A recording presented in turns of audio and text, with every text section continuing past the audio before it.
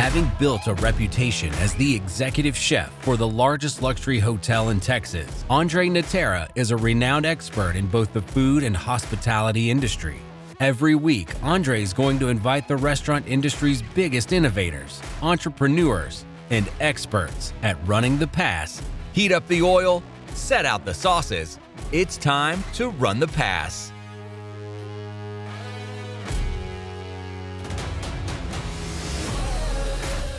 All right, we're going to welcome Diego Galicia to the show. Diego is the other half of Michelin Restaurant in San Antonio and Kumo Restaurant in San Antonio. Super creative chef, very funny, good friend, and all-around interesting guy. Let's jump right into it. Diego, how are you? It's good to see you, man. Good. I'm starting to, I guess a year in, I'm starting to kind of get that whole COVID blues thing. And, you know, I'm trying to snap out of it, but it's becoming kind of a daily struggle for me. I'm kind of hitting my limit, but other than that, man, I'm doing pretty good. Not too bad. So we were just talking with Rico, and he was telling us about the new place that's opening up. I'm sure opening up a restaurant during a pandemic is sometimes, you know, not the top of the list for a lot of people. What are some of the challenges for you on that? Yeah, it sounds kind of dumb trying to open up a restaurant during a pandemic. It's such a huge gamble, and we were forced to kind of just keep on pushing with our plans. You know, we weren't going to stop, you know, on anything.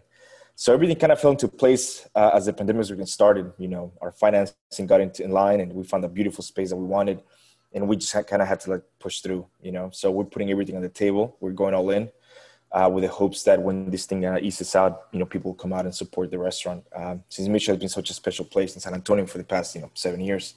So we're hoping that when this is said and done and the dust settles, we'll be able to get back at it. And it's been an interesting process, man, trying to open up a restaurant in a pandemic.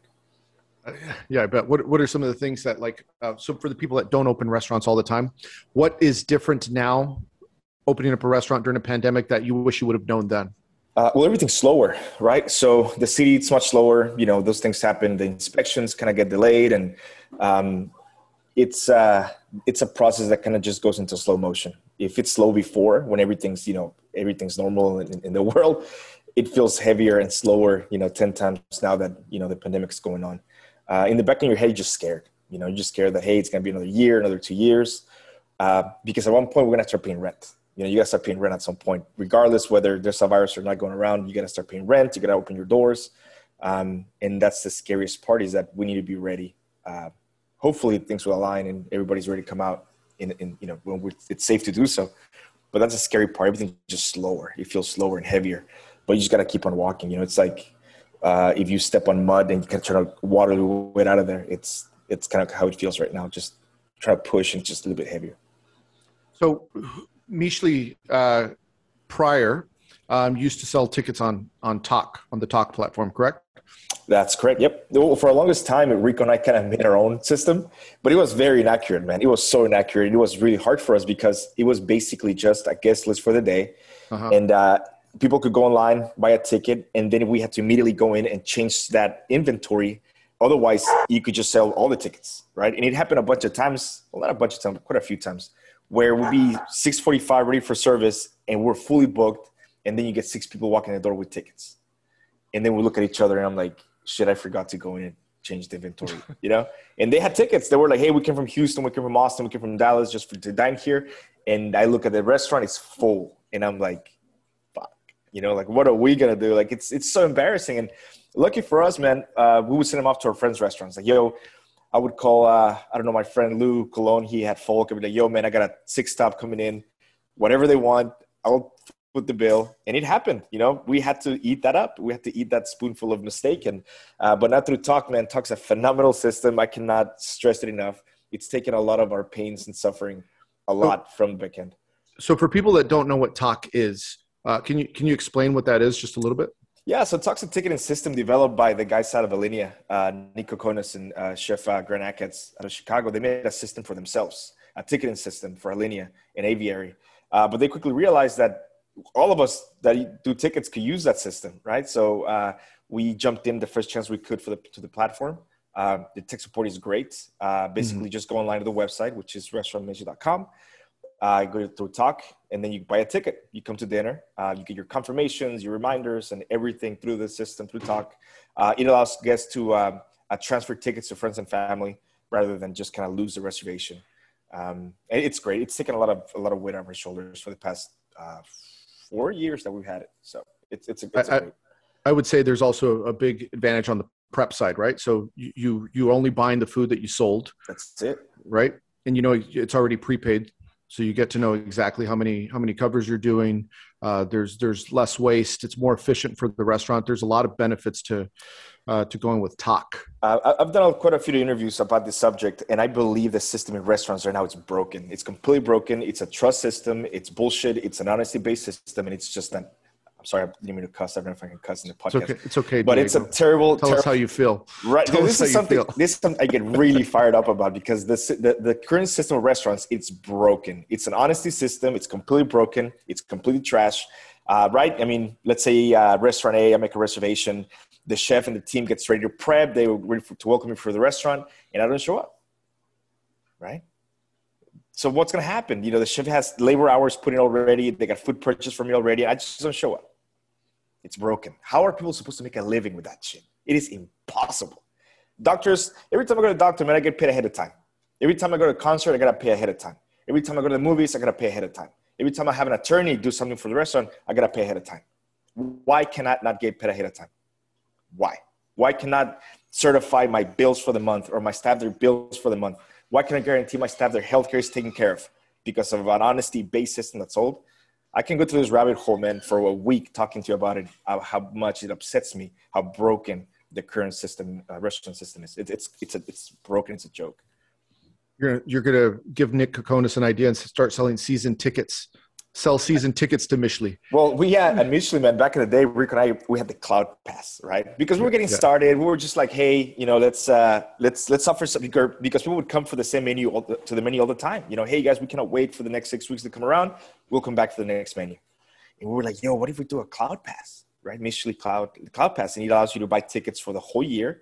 You can come whenever you want, and then that's it. You pay for the whatever. It was like a $1,500 ticket at that time, and it didn't work. We didn't sell it, right? Which is fine. It was just a big experiment, which I think in the end would have really hurt us. In the end, I think it would have been not so good for us. But it was just an idea that we just kind of wanted to pilot in. When you think about building a culture in the restaurant world, I think you touched on two things. Enrico touched on this a little bit earlier too. Is that if you want to give back to your employees, educating them is going to be priceless, right? The education is something that's invaluable to them for the next, for their lifetime, right? So give them financial education and give them education on health and wellness, so that they can be in this business for 15, 20 years without burnout or without going into a downward spiral with a bunch of health and emotional issues.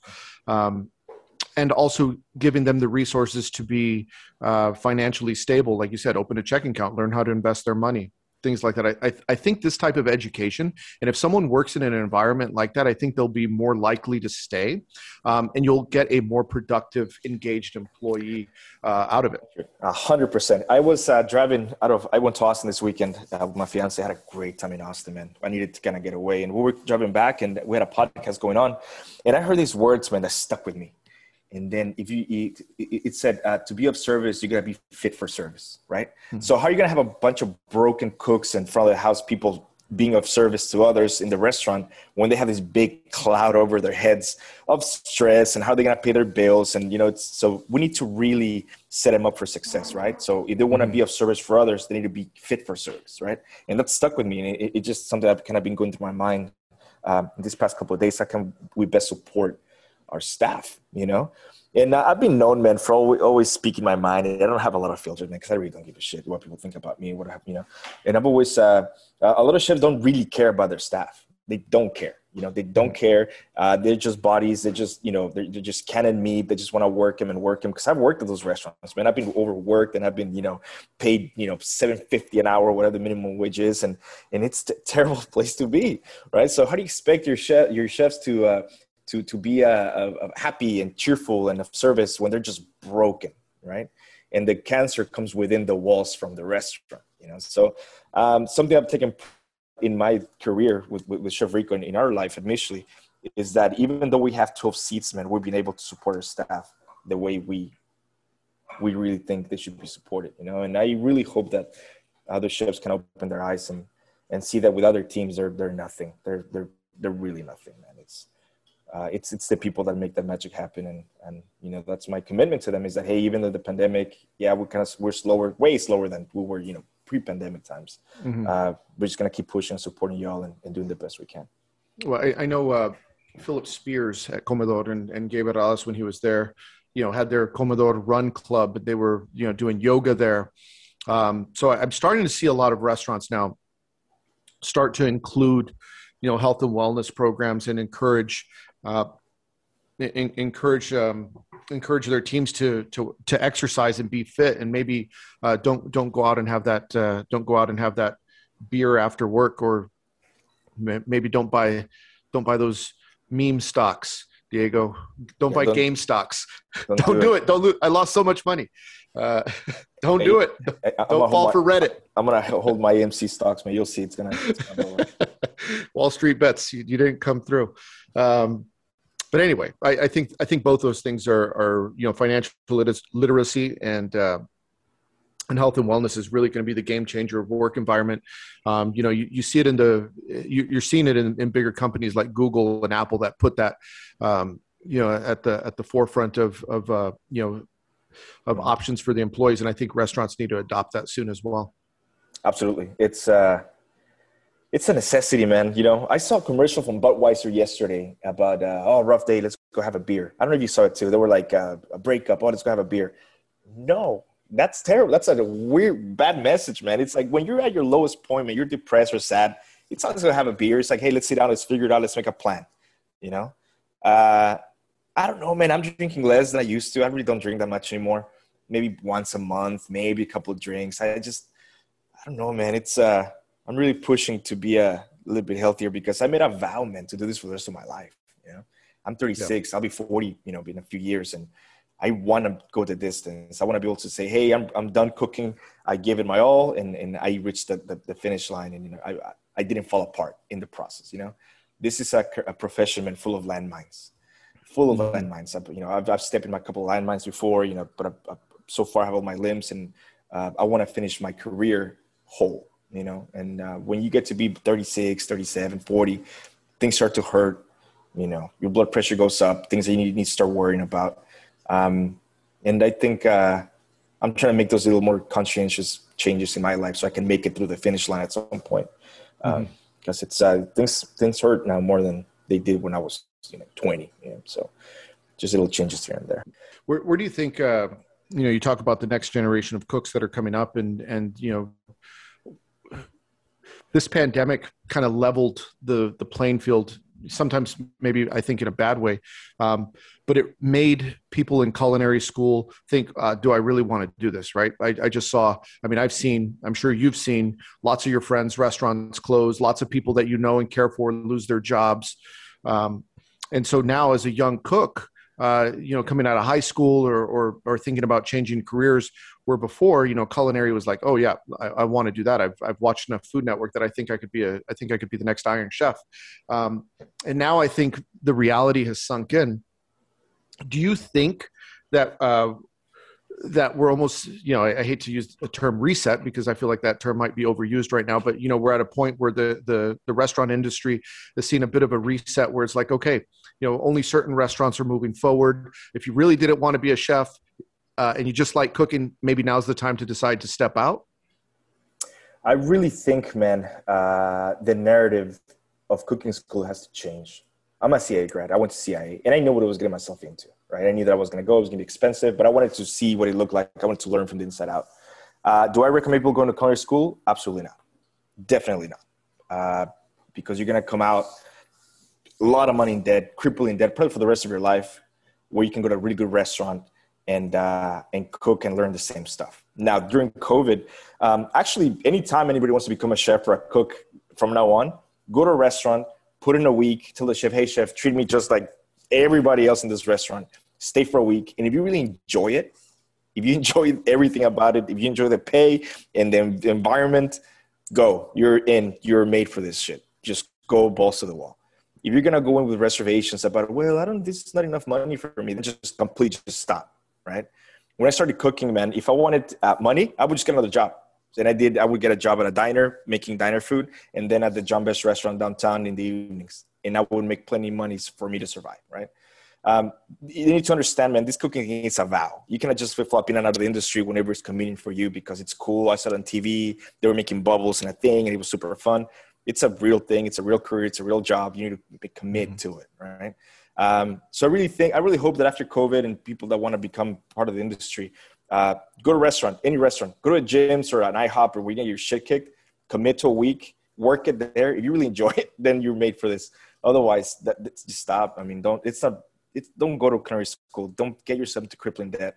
Find a good chef, find a good restaurant, ask all the questions, and then go from there. Well, Chef, tell people where they could find you. Yeah, so I'm not on Facebook anymore. Facebook is like this pit of despair. I don't enjoy Facebook anymore. Instagram, @The Diego Show, just one big word. I'm always there. If you guys have any questions about anything, I'm an open book. So yeah, that's where I'm at these days. Is it MichelieRestaurant.com? It's restaurantmichel.com and then omakasekumo.com. Omakasekumo.com. Well, Diego, thank you. It's a pleasure to see you. Thank you for taking time to speak with us, and hopefully I'll see you soon. Awesome. Thank you, guys. See you soon. Bye.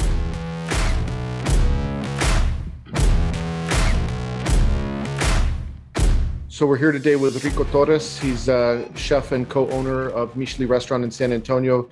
He's one of the most phenomenally talented chefs in San Antonio. He's changing the game. He's a good friend of mine. We're both from the same town of El Paso. Really excited to jump into the conversation with Rico today. Rico, how are you? I'm doing great. I'm doing beautiful. So thanks for having me. It's been a really exciting 2020. And going into 2021, I mean, my head's still kind of swimming, but it's been so much growth this year. So you guys just opened to the new place. Yeah, Kumo. So Kumo's happening right now while Michelie is getting built out in its new home downtown in Southtown here in San Antonio. And Kumo omakase. So Kumo means cloud, just like Michelie means cloud. Okay. And the art meaning that we leave it up to you. It's a style of dining in Japan where the chef is basically choosing the dishes for you. In this case, what made you decide on omakase, by the way? Just out of curiosity, before you go too far in, explain to people what omakase is for people that don't know. Oh, so omakase, you will go into a restaurant and the chef will be preparing dishes that he or she specifically chooses for you throughout the night. That can change in quantity and definitely change in what they are, but it's always up to the chef. And so the word itself means I respectfully leave it up to you. And that's what we wanted to do because we were already doing something to that effect with Michelie. The menus were just a lot longer. They were more detailed. And I think it came out of a desire to just want to shift around as much as possible. Michelie, when it comes back, is still going to go into that format that we had in the past, where it's a little more detailed and themed against a state in Mexico, a region, a time in history, cooking ideals. But this one was more about letting the creativity flow. And from the get, it was a big injection of creativity and energy for the entire team. Because, you run out of a product, it's like, okay, let's switch it up. Let's do something new. Let's bring in something different. And that'll run for a week or two. And, sometimes they're really great, but you get bored of it. You want to do something new. And it just continues to go and grow and really starts to pick your brain at what else can I do with these products before, so I don't have so much waste. I don't know, all kinds of stuff are happening in the kitchen with the ingredients, but we try not to let too much of anything go to waste. And that's something that I've always respected with Austin chefs and something that we try to kitchen as well. So how many chefs right now are in the kitchen in Kumo? Because it's relatively small, correct? So it's still in the train car, and the kitchen's smaller than it was before, the way that we arranged it. We broke up the previous table that we had at Michelie, which was made for 12 people, broke it up and made 6 tables for 2 people and separated them and nailed them to the wall so they can't move around and people can't be like, I want to push them together, especially right now when we have to have a little bit of separation. That crunched up our kitchen a little bit, but it's 4 of us, Diego and myself, Chef Alexandra and Melissa, and rocking it. Of course, in about 3 weeks, we'll be hiring and growing that about 4 times, but for the new spot. So tell us about the new spot. What's going on there? Brand new building, lots of glass windows everywhere.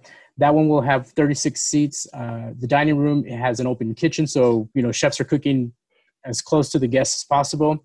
private dining room as well. That's also behind a wall of windows. So it's really cool to be able to see in there, but at the same time, it's like you're not in there. So maybe you want to buy it the next time you come by.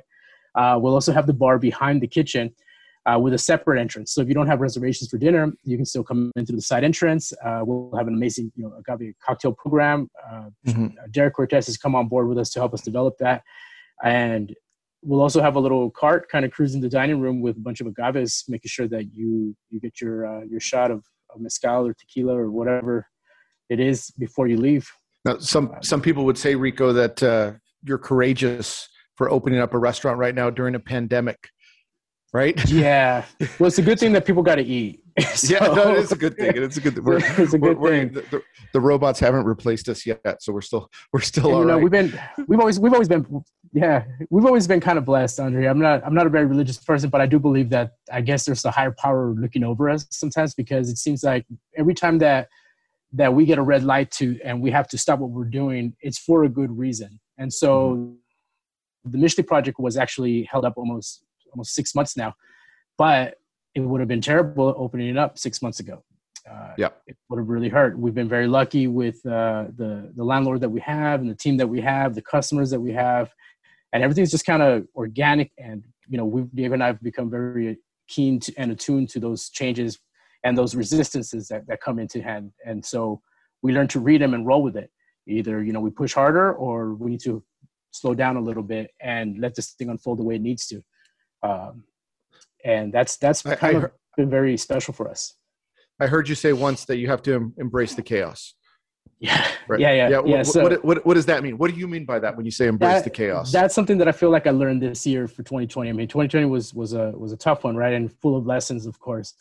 And it's one that I like to unpack because it really talks about betting on yourself. So chaos is always this behavior that's so unpredictable, and it seems random, but it seems to be affected by little changes. And that's a wonderful mindset to take when dealing with it. A lot of times when we're faced with a problem, right away, our emotions take the wheel, and fear and old habits and an emotion will want to take the wheel and continue to enforce, old conditioning of and enforce limitations that we believe for ourselves. So a lot of time we're always fighting for our limitations. Oh, I can't do this because I'm not old enough. I don't have enough experience. I'm not the right race. I'm not the right sex. And so we fight for our limitations, and embracing the chaos includes fighting for the stuff that you're actually really good at, and learning to find the root of problems as opposed to reacting to the emotional baggage that comes along with it. Sometimes we just want to focus on the symptoms or the side effects, and that starts to shut down the possibilities of what we can do with it. And I've had some really beautiful experiences by just kind of rolling with it. Times when you're just so scared, sometimes you have a customer that's irate, or you have an issue that's going to cost a lot of money. And it's about doubling down and betting on yourself and knowing that no matter what happens, you're going to come out of it okay. If you lose everything, you still have yourself to pick yourself back up again and keep running with it. And that's something that I try to teach the team. That's something that we've learned together at the restaurant.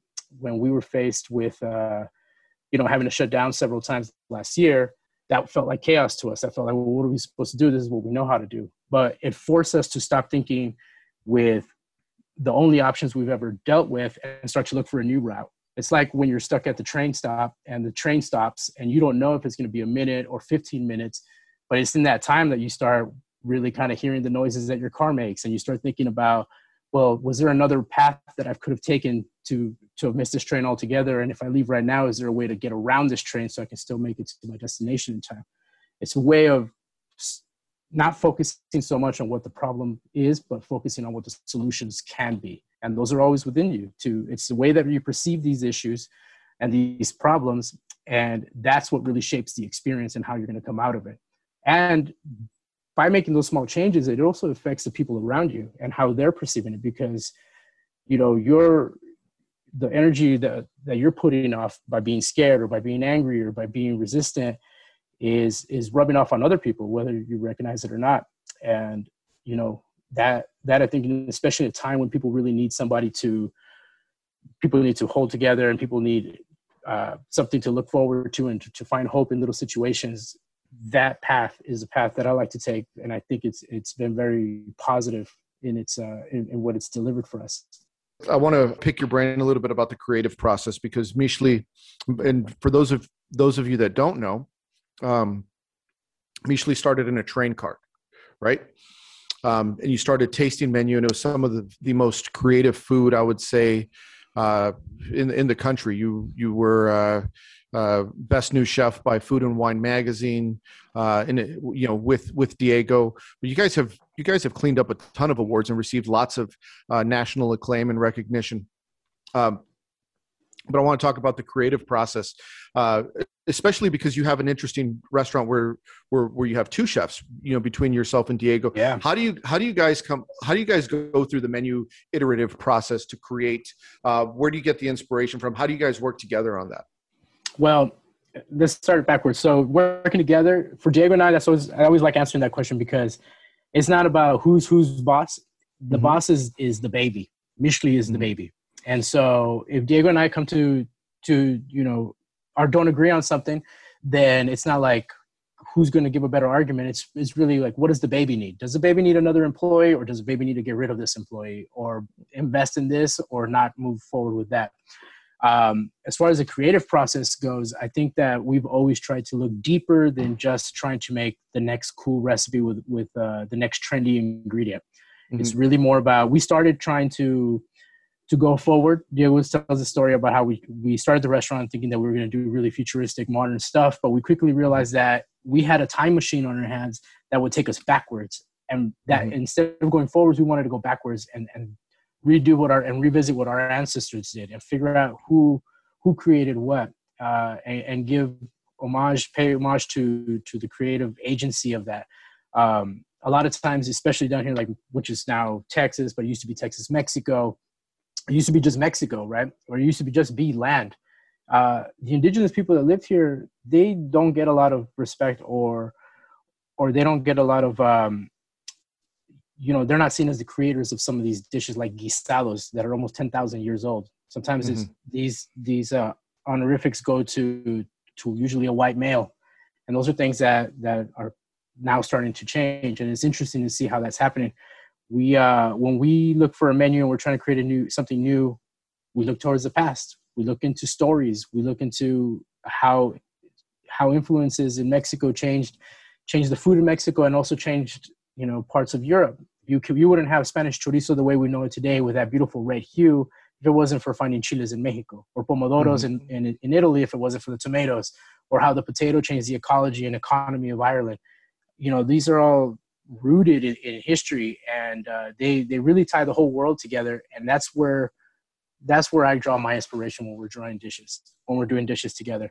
And then Diego and I work really well together. He's super innovative and creative when we're putting a dish together. I bring a lot of flavors to the dish. I know how to manipulate. I feel like I have a good handle on manipulating flavors and creating them from the bottom up. A lot of times I see them like colors in my head. And so then we work together in that way to put out together really beautiful dishes. And the team itself is inspired. They come to us with stuff like, hey, I read about this. I went in and researched that. And that's been really cool. So we did something pretty cool. Geez, was it 2 years ago in 2019? You organized, I mean, you could explain it better. You organized a bunch of us El Paso chefs to get together and cook. It was a pretty incredible experience. How'd you come up with that? Well, as you remember, we'd be seeing each other at festivals throughout, over the course of a few years prior to that. And it seemed like that was the only time we got to hang out together. And it was never actually cooking together. And I think that's where the conversation had started originally, was that let's do something. Let's go back home. I didn't know you were from El Paso. Let's go back home and cook together. Of course, we can't just go do that. Like, there should be something tied to it. Eventually, when we did start planning it, I think we all agreed that it would be good to give to Annunciation House, which was helping out migrant families that were coming out of detention and were just like kind of left on the street as soon as they were dropped off. And Annunciation House picked them up and gave them a place, space, a roof for the night, some food, some clothes, directions, information to get to their next destination, sometimes a ride. And that was an important way that we could give back, and also a great opportunity to get you guys to say yes. But I think each one of us that went wanted it just as much as I did. It was just a matter of getting the thing organized. And I happened to say yes to my friend Mike Bonilla when the time came to organize it. And he introduced me to the owners of Art of Vinos. And once they said yes, I felt like I couldn't turn back. And so the email started. And I still have that thread of almost 200 emails of all of us trying to get this thing off the ground. And it was a scary thing because up to 2 weeks before the event, we had only sold 20 tickets. And I was like, well, guys, we're at the point of no return. You got to come anyways. So,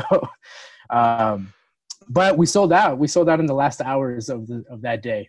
In true El Paso tradition, everybody did it at the last minute. And we sold out, and we had a pretty cool experience. You showed up a couple of hours before the event. Like, I remember that. No. That was Omar. That wasn't me. I was on time. Oh yeah, you got there a couple of days ahead, huh? So yeah, man, that was good times. We had that big old rig and pretty views of the whole city, and I mean, just the fact that we were able to pull that off was pretty incredible. And that's one of those things where it's like sometimes life feels difficult, but if you just go one email at a time, one chef at a time, you can actually knock these things out. And like I said, we're always fighting for our limitations, but instead we can fight for the things that we can do and build on those. What's wild is how many great chefs have come out of El Paso when you think about it. Like true. It was you, it was me, it was Gabe Morales, it was Fermin, it was Omar Flores from Dallas. I'm trying to think who else was there. But so many. Alan, who's in he's up in New York now doing his thing and making his name. Now. Selling burritos of all things, man, and like blowing their socks off. Vegan food or vegetarian. Yeah, but a burro, and they love it. I see the posts. It's so great. Jake Rojas. It's nice to see, so many chefs come out from that city, and really, become some of the best chefs in the state of Texas or in the nation. It says a lot about the power of community and having growing up in a strong food culture. And I would argue this is my argument, that there's some very strong food cultures in the world. And I think in the United States, I would put El Paso in maybe the top 5 food cultures. And I'm not saying that they have the best restaurant scene. I'm just talking about a food culture around. You could clearly identify food from El Paso. You could clearly identify food from New Orleans, right? If you're in New Orleans, you know that food. You could clearly identify food from El Paso, and I think I think that says a lot. You see a lot of great chefs that come out of New Orleans. Same thing in Boston. You have a food identity there. It's not necessarily a melting pot. It's food that generations have grown up with, and I think you have that same thing in El Paso. And I think that when you grow up in that environment, the family